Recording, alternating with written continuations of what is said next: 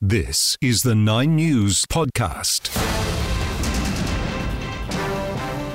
Coming up, meeting with China, damning findings against Britain's intelligence agencies, and Australia within striking distance of rare victory in India. I'm Amy Meehan with your lunchtime 9 News podcast. Australia's foreign minister has held talks with her Chinese counterpart on the sidelines of the G20 meeting in India.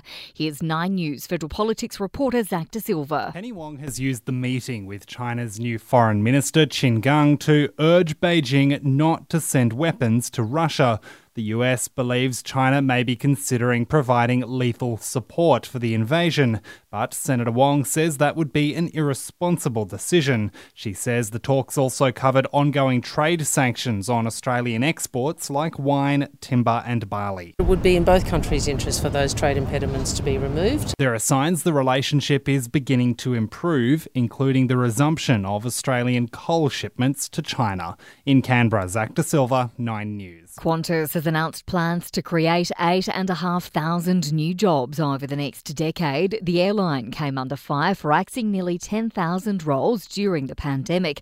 Qantas Chief Executive Alan Joyce says they expect major growth over the next decade. So the fact that we're making money again, the fact that we've got our balance sheet back to very low levels of debt means we can make these investments in new aircraft and, more importantly, our people to grow our workforce again and train for the skills of the future. The minister in charge of the National Disability Insurance Scheme says he's determined to weed out those doing the wrong thing. The Crime Commission estimates rorting of the scheme adds up to $1 billion a year, while some businesses are being accused of inflating invoices for services. Bill Shorten has told Ben Fordham on 2GB taxpayers want to see the money go to who it was intended for. The scheme is delivering life-changing positive outcomes for a lot of people, but there is a lot of inappropriate, unfair, absolutely undesirable conduct happening.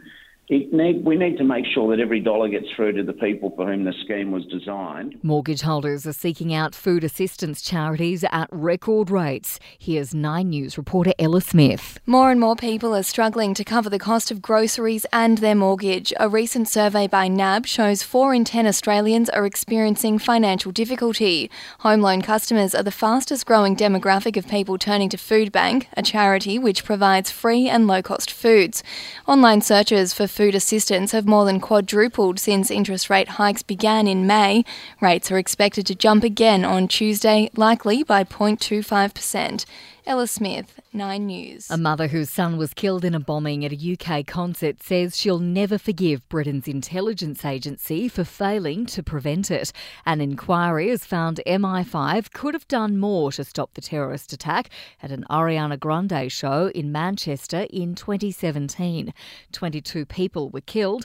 Caroline Curry says so many failed in their duty to protect the community. Forgiveness will never be an option for such evil intentions, and those that played any part in the murder of our children will never ever get forgiveness. From top to bottom, MI5 to the associates of the attacker, we will always believe that you all played a part in the murder of our children. And Argentina's local football hero Lionel Messi is being targeted with threatening messages. A supermarket owned by his wife's family has been shot at 14 times. Police say the attackers left a handwritten note saying, "Messi, we're waiting for you," to finance the Australian dollar buying 67.2 US cents. Sport.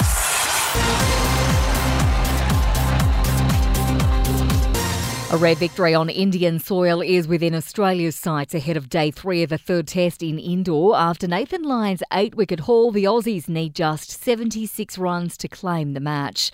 The Melbourne Storm has kicked off the 2023 NRL season with a 16-12 victory over the Parramatta Eels, and Sydney Swans coach John Longmire has committed to the AFL club until the end of 2025, signing a 2-year extension. The club will have a hit out against Carlton in Blacktown in Sydney's west tonight. I'm Amy Meehan. That's the 9 News podcast. For the latest in news, tune into 9 News at 6 p.m.